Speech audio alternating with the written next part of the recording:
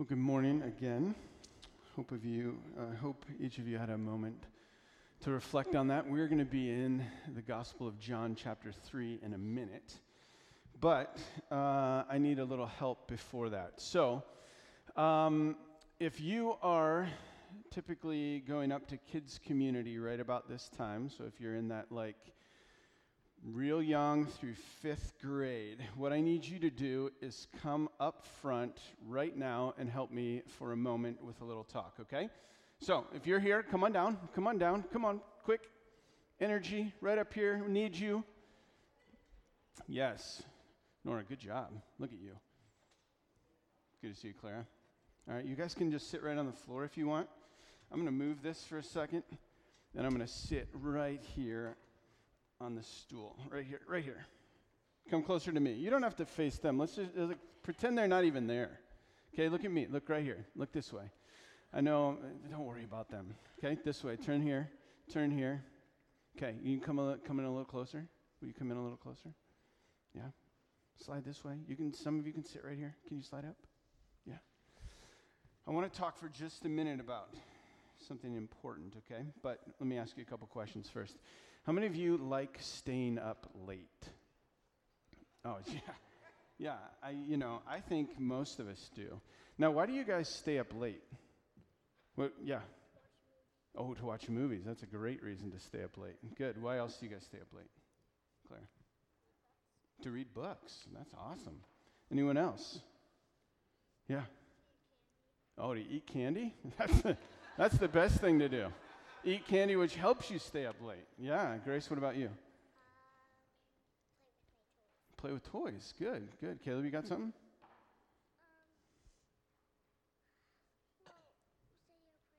Oh, say your prayers. That's a great reason to stay up late, too. Man, oh man. You guys stay up for way better reasons than I do. I love it. So, now, here's the thing. The challenge with staying up late sometimes, at least for me, is that then you have to get up in the morning, And that, some of you maybe, how many of you, when it's time to get up in the morning, you just spring right out of bed and you're raring to go? If I asked your mom and dad, they'd say the same thing, yeah? No. Okay? Yeah, how many of you are a little bit more like me where it's oh my goodness, it's hard to get up in the morning, Yeah. Now, when you get up in the morning, let me ask you a couple questions. Do you usually have an alarm wake you up? Okay, so your mom and dad are an alarm, right? Which one, though? Let's be honest. Who is it usually? Mom. Yeah, that's what I thought. Most of the time, maybe your mom wakes you up. Who wakes you up, Caleb? My clock turns yellow when it's time to wake up. Oh, that's fantastic. That's fantastic. So your clock wakes you up in the morning. So many of us wake up in different ways, right? Does everybody wake up the same? No. Some of us are eager and excited, and some of us are a little bit sleepy. Some of us are how many of you say when your mom walks in, you go, 2 more minutes, give me 2 more minutes? Yeah? Yeah, I do that too. And then I'm 2 more, and then they come back in, and then I'm 2 more, and then I just, now I just keep hitting snooze, right, on the alarm clock. Because some of us wake up with energy and excitement, and some of us are just tired and worn out. The one thing that I've done recently that's really helped me out is shaved my head. Because then I don't have any bedhead when I wake up. How many of you, when you wake up, it's just your hair is all over the place, yeah? A couple of you? Good. But I don't have to worry about that. So I could have wake up a minute ago and you wouldn't have no idea, right? It's the best. So talk to your parents and just say, hey, what do you think? It'll make life easier, right? No, you don't think so, Clara? No, okay. Now, we kind of already decided, right, that not everybody wakes up the same way. We all wake up different. But here's an interesting thing. Did you know that the Bible talks about this idea that we wake up to God? What do you think that means? That we can wake up to God? What does that mean? Any ideas?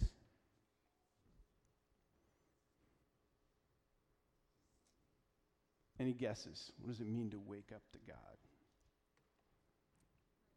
If you don't have any, I'll give you 2 ideas. Okay, you ready for them? Number 1, notice God. Sometimes we wake up to God by noticing him. So what does it mean to notice God? And then how would you notice God? What would that look like? What do you guys think? Praying? Praying might be a great way to notice God, but how else do you notice him? Yeah, Clive. Reading the Bible is a great way to notice God. Good. Besides praying and reading the Bible, which are like fabulous Christian Sunday school answers, what are some other ways you might notice God? Yeah. That's a fantastic way. If it's really pretty outside, if it's beautiful, if you like stare off and see the mountains or the sun and its setting. Good. What are some other ways you might notice God? Jump on a pogo stick, yeah. Or anything you really like to do that's fun. That's an awesome thing. Clive, do you like pogo sticks? Okay. Well, if you haven't, maybe that's a great thing to ask for Christmas, is a pogo stick, right? Yeah, good. Caleb? Yeah, going on your bike is a great way to notice God, right? We can notice God in our friends, right? When we enjoy our friends, we can notice God in our family. When they do something that's really kind, that can remind you of who God is. So there's all kinds of ways to notice God. But the key is to always have our eyes open, to wake up to his presence, to wake up to knowing that he's around us all the time. But I want to give you a second way, okay? So not only do we notice him, but there's another way, and that is to wake up to God is to trust him. What does it mean to trust God? What do you think it means to trust God? Yeah, go ahead. Take a stab. What do you think? Don't know? Okay. Yeah.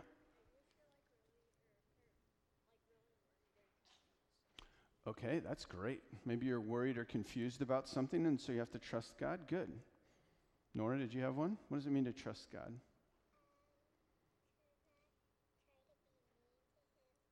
Okay, yeah. So to listen to him and to pay attention to him and to not be mean to him. That's good. What else? Yeah. To believe in him. Yeah, excellent. All right. So there's lots of ways that we can notice God and lots of ways that we can trust God. But let me ask you a question. We already answered the question, does everybody wake up the same way? And the answer to that is what? No. Does everyone notice God the same way? No. Does everyone trust God the same way? No. So one of the things you can be thinking about is when you have friends, you can ask them, how do you notice God? Or, I'm going to give you a little homework assignment here. What I want you to do, I'm going to dismiss you here in a minute. I know, Benjamin, you don't like homework, but that's okay. This one won't take very long, and I probably won't check back in on it, okay? So, here's the deal. When you go upstairs, or when you talk to your parents today, I want you to ask them 2 questions, okay? Can you do that for me? 2 questions. First question is this. To ask your teacher upstairs, how do you notice God? What does that look like for you? And they might tell you that they notice him on a pogo stick. They might tell you that they notice him in the sunset, right? Or that their friends or their family or church, okay? But then the second question is, what does it mean for you to trust God? What does it mean for you to trust God? Okay? Because again, for each of us, that's a little bit different. And today, I'm going to be talking to your parents about the Gospel of John chapter 3, and there's a story in there about a man who needed to learn to trust God in a different way. And so we're going to talk about that. But upstairs, you're going to hear about some other things as well. But when you get there, ask your teacher, what? How do you notice God? What does it mean to trust God? Ask your parents, how do you notice God? What does it mean to trust God? And hopefully in that, we'll learn something today, okay? Thanks, guys, for helping me out. And here's what I'm going to ask you to do. You guys, while everyone else is greeting, they're going to be hanging out, shaking hands, giving hugs. You guys can make your way out to your teacher right out there and then head on upstairs. Thanks, guys.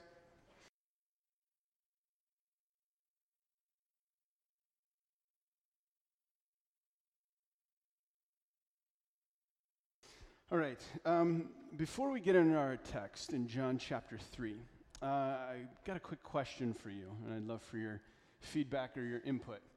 The question is this: what can you tell me about Jesus' healings?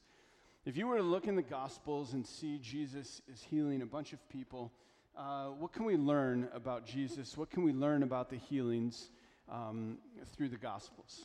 Go ahead and shout them out. What can we learn? They were complete. Okay, good. They were full and complete. What else? Say that again louder.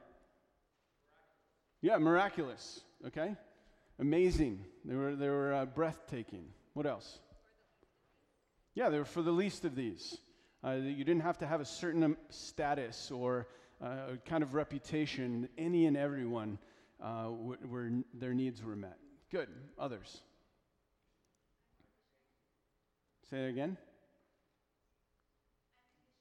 Unconditional. Good. Good. What else? Okay. So there was both a physical and a spiritual dimension.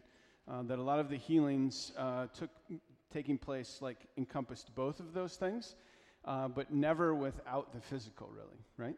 Good. What else do we notice? Unexpected. Okay. Yeah, unexpected. Yeah. Yep, there was a scandalous side and a secret side to it. Jesus, on several occasions, was like, hey, I did this thing, but don't let anybody know, okay? And then he had different reasons for doing those things, but yeah, absolutely. Any other thoughts? What else can we learn about his healings? Yeah, life-changing.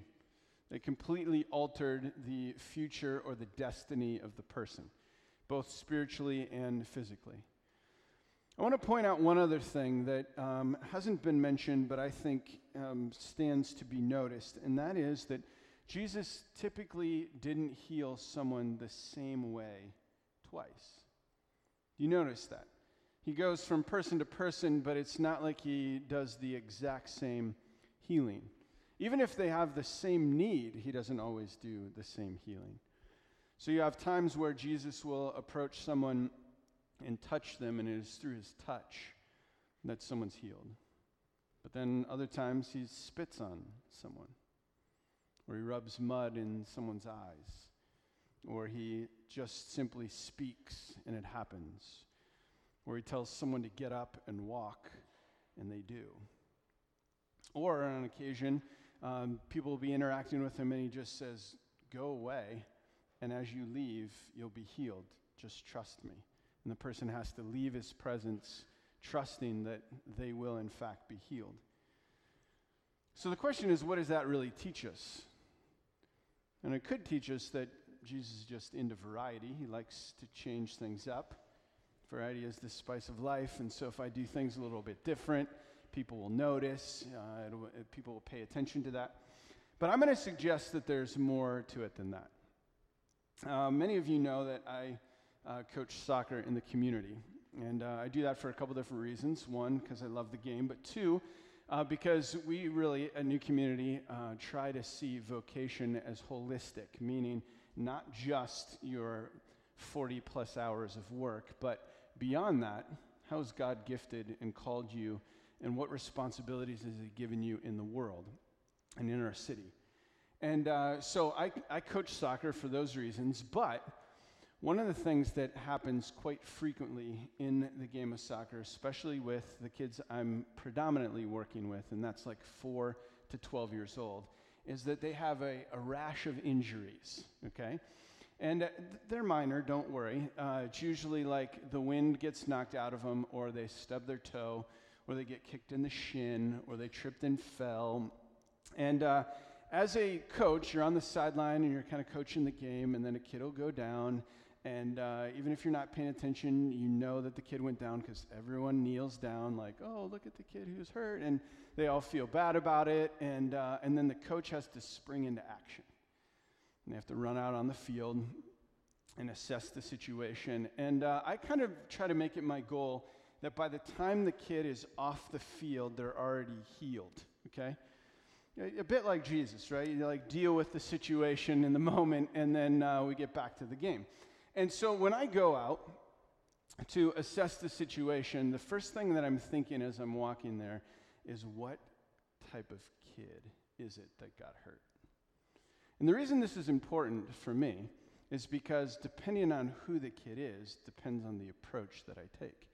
So if the kid is really serious, he's really thoughtful, and then what I'm going to do is I'm going to be serious and thoughtful, and so I'll come to the kid and I'll say, okay, what hurts? Okay, your right leg hurts. Where does it hurt? Okay, can you show me? Can you move it? Et cetera, et cetera. And as we talk through it logically, and that kid kind of processes it and goes, okay, the pain is diminishing. Okay, that's good. It must mean that I'm not really, really hurt. Good. Can you stand up? Great. And then we walk to the sideline, and all's good, and they want to get back in the game not long after that. Now, if the kid is more funny / a jokester or kind of laid back, and then I'll take a completely different approach. And so the kid will have tears in his eyes, and he's a little bit nervous, and his leg hurts or whatever. And so I'll assess him in a completely different way. So I'll start and go, okay, show me where it hurts, and then I'll start checking out the wrong leg. And they're like, no, it's this leg. And we'll kind of be playful with it, right? Or I'll say, okay, where does it hurt? And they'll say, my leg. And I'll say, okay, well, does your collarbone hurt? No. Why? And I'm like, well, because sometimes injuries can be contagious. And so it could just kind of make its way right up quickly to a different part of your body. And then the kid will be curious and wondering, and his mind will get off of the injury. Or, I'll ask a question man, can I see your leg? Can I hold it here for a second? Did you know that it bends right here? Is that okay? Do you want that to keep happening? And just weird things like that. And suddenly the kid is going, his mind is distracted. He realizes okay, I'm not really, really, really hurt. And he jumps up, or she jumps up, and then they're on their way and ready to play again. And so the interesting thing about that is that I'm just simply trying to figure out what is it that the kid really needs and how will they best receive it.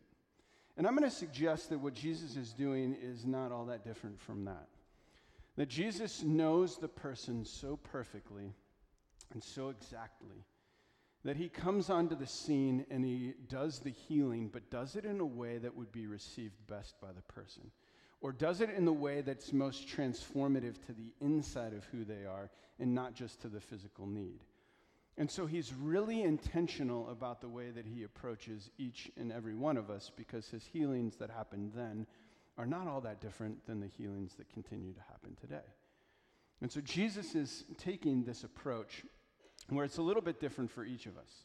But I want to suggest something that's maybe a little bit along those same lines about our text today out of John 3. But to do it, I want to show you a couple other examples. I'm going to suggest that just like Jesus heals people completely different ways, that he actually also invites people to follow him in completely different ways. And that the invitation is radically different from person to person to person. So there's going to be a couple examples on the screen. The first one being in Matthew 19. And I'm not going to read through it, but you can kind of glance at it. I'll just tell you the story of what happens. There's a young man who comes to Jesus. And that young man, when he comes to Jesus, he says to him, "Teacher, Rabbi, what must I do to inherit eternal life?" AKA, what must I do to be in a relationship with God? What must I do to be saved? And Jesus simply says to him, well, follow all the commands. And the young guy's like, oh man, that's awesome. Well, I do that. I'm pretty good at it, in fact. I follow all of these rules. And I've got it down to a science, and it's perfect. And it's exactly what I need. And so therefore, I'm approved, right? And then Jesus says, essentially, way to go, but one other little thing. Sell all you have and give it to the poor. And the text tells us that the man goes away sad. But Jesus' invitation is quite unique to that man. Because then if you look in Luke 19, a story is told of Zacchaeus. And Jesus comes, and we all know the song, Zacchaeus, come down, and Zacchaeus comes down. And when he gets down, they have this little interchange, and Zacchaeus says this, I will make restitution with everyone I've wronged. I'll pay back my debts. I will, in fact, go over and above and pay back more than I need to. And Jesus says to him in that moment, today salvation has come to this house. Today, I've showed up in your life. You've woken up to a new reality. If we go to other passages, you're going to see throughout the Gospels this idea of following God, right? And you'll see it in Matthew 16. It says this, if anyone would come after me, Jesus tells them, let him deny himself, take up his cross, and follow me. And this is echoed throughout the New Testament. You get down to the one in Mark, and it says this, not only does it say, come after me, deny himself, take up his cross, and follow me, but also goes on to say, for whoever would save his life will lose it. But whoever loses his life for my sake and the gospel's will save it. It's another invitation. And in our passage today, in John chapter 3, there's an invitation that goes something like this. Jesus says to him, I say to you, unless one is born again, he cannot see the kingdom of God. And Nicodemus, being a religious scholar, was a bit confused and says, I don't think that's possible. I'm old. You don't know how this works. And Jesus says to him, I say to you, unless one is born of water and the Spirit, he cannot enter the kingdom of God. What you notice, and this is just a small sampling, is that the invitation to each person is always different. He continues to invite. But just like I said to the little kids this morning, everybody wakes up differently. Everybody comes to the realization a little bit differently. And the invitation is sculpted to each person uniquely. And I think that's important. Now, if you look at those four illustrations again, the first one being sell all, it's really this idea of Jesus asking to the one individual, what are you withholding from me? I'm asking you to give up everything, but what are you still holding back? To the person who's making restitution, Jesus is coming in, he's simply saying, you have been invited to love me, to love God. But I ask you, are you loving others? Because if you cannot love whom you've seen, it's impossible for you to love whom you've not seen, is what 1 John echoes for us. To the person who he says, follow me, he's saying, abandon everything. Be willing to lose your life, deny yourself, take up your cross, and do that to follow me. And to the person that he's saying, be born again, he's asking him, is it possible for you to return to the unknown? Is it possible for you to return to a place where you don't know everything, where you have an innocent faith, where you still have the ability to wonder? Is that possible for you to go back to that space? And while all these invitations are different, I want to suggest that there's a very common thread, a similarity, and that is the idea that they are all asking for surrender. While the invitation is different, underneath the underlying call is this call to surrender.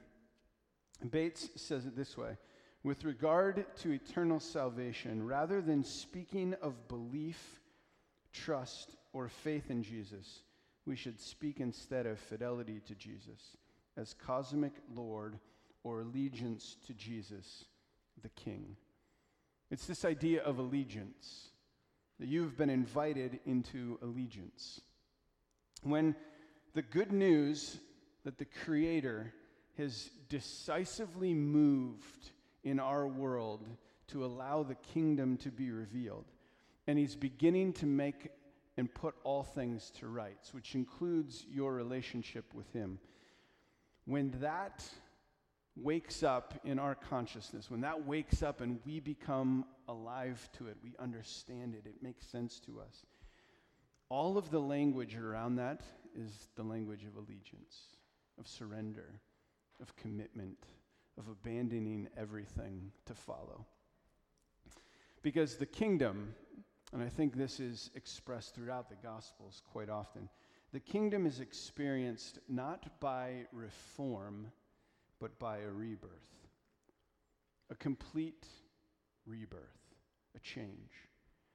To be born again means to become like a child, to become a learner again, to have wonder, to abandon all of our adult pretensions, and to know that we don't know. to accept the childlike posture of being a learner. To be born again means to deny ourselves and follow. To be born again means to make restitution and withhold nothing. To be born again means to lay down your life and in the end find it.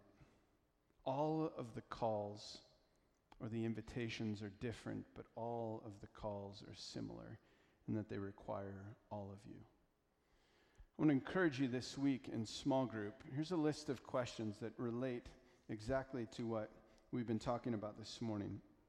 And maybe take a picture of that and maybe discuss as a group. Asking the question, what are you still withholding? If the call is to surrender it all, what is still keeping you from surrender?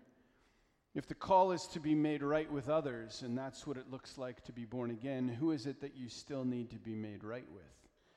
Who is it that you still need to enter into relationship with?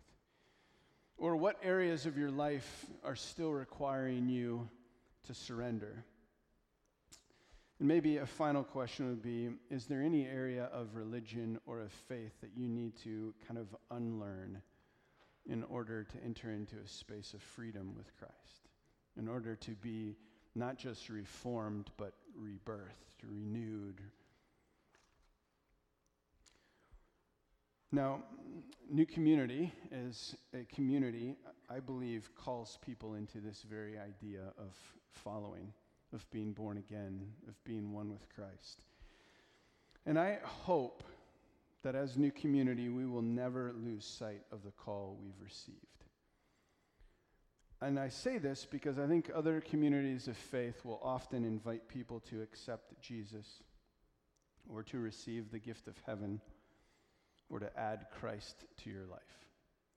But all of those things are different than what I think the call is. And I hope at New Community that we will always bid you to come and die. That we will always bid you to lose your life, for in losing it that you truly find it. That we will be a community that always calls you to allegiance. That always calls you to the discipleship with the Rabbi, Jesus. I want to wrap up our morning with the words of Bonhoeffer, calling us to this type of discipleship with Christ. He says this in closing: cheap grace is the preaching of forgiveness without requiring repentance, baptism without church discipline, communion without confession, absolution without personal confession. Cheap grace is grace without discipleship, grace without the cross, grace without Jesus Christ, living and incarnate. Costly grace is the treasure hidden in the field. For the sake of it, a man will go and sell all that he has. It is the pearl of great price to buy, which the merchant will sell all his goods. It is the kingly rule of Christ, for whose sake a man will pluck out his eye, which causes him to stumble. It is the call of Jesus Christ at which the disciple leaves his nets and follows him. Costly grace is the gospel which must be sought again and again, the gift which must be asked for, the door at which a man must knock. Such grace is costly because it calls us to follow, and it is grace because it calls us to follow Jesus Christ. It is costly because it cost a man his life, and it is grace because it gives the man or a man the only true life. It is costly because it condemns sin, and grace because it justifies the sinner.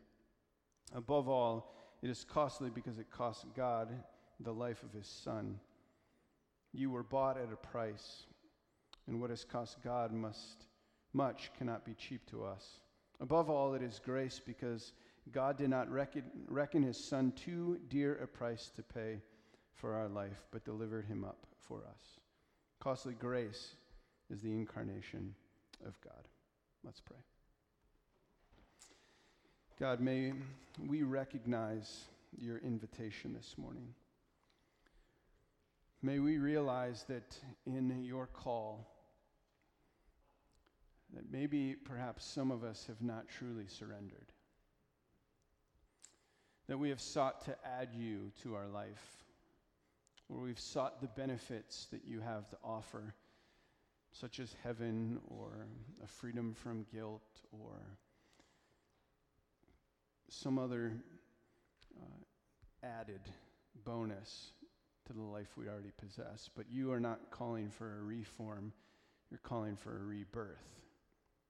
You're not calling for us to add you onto our life, you're calling for our life to be yours. You're calling for surrender. And God, while the invitation to each of us is different, and there is not a formula, it is not a set of A, B's, and C's to enter into relationship with you, that each of us is approached differently by the Spirit, that in that there is a commonality, and that commonality is that you are the King and we follow you, that you are the King and we give you our complete allegiance. And so this morning, God, may we be reminded of that. That is our life given to you, that we've been bought with a price, that we are your children, that we've been adopted into the family, that our life is no longer our own, and that every decision we make is subject to our King. And we ask this in Jesus' name. Amen.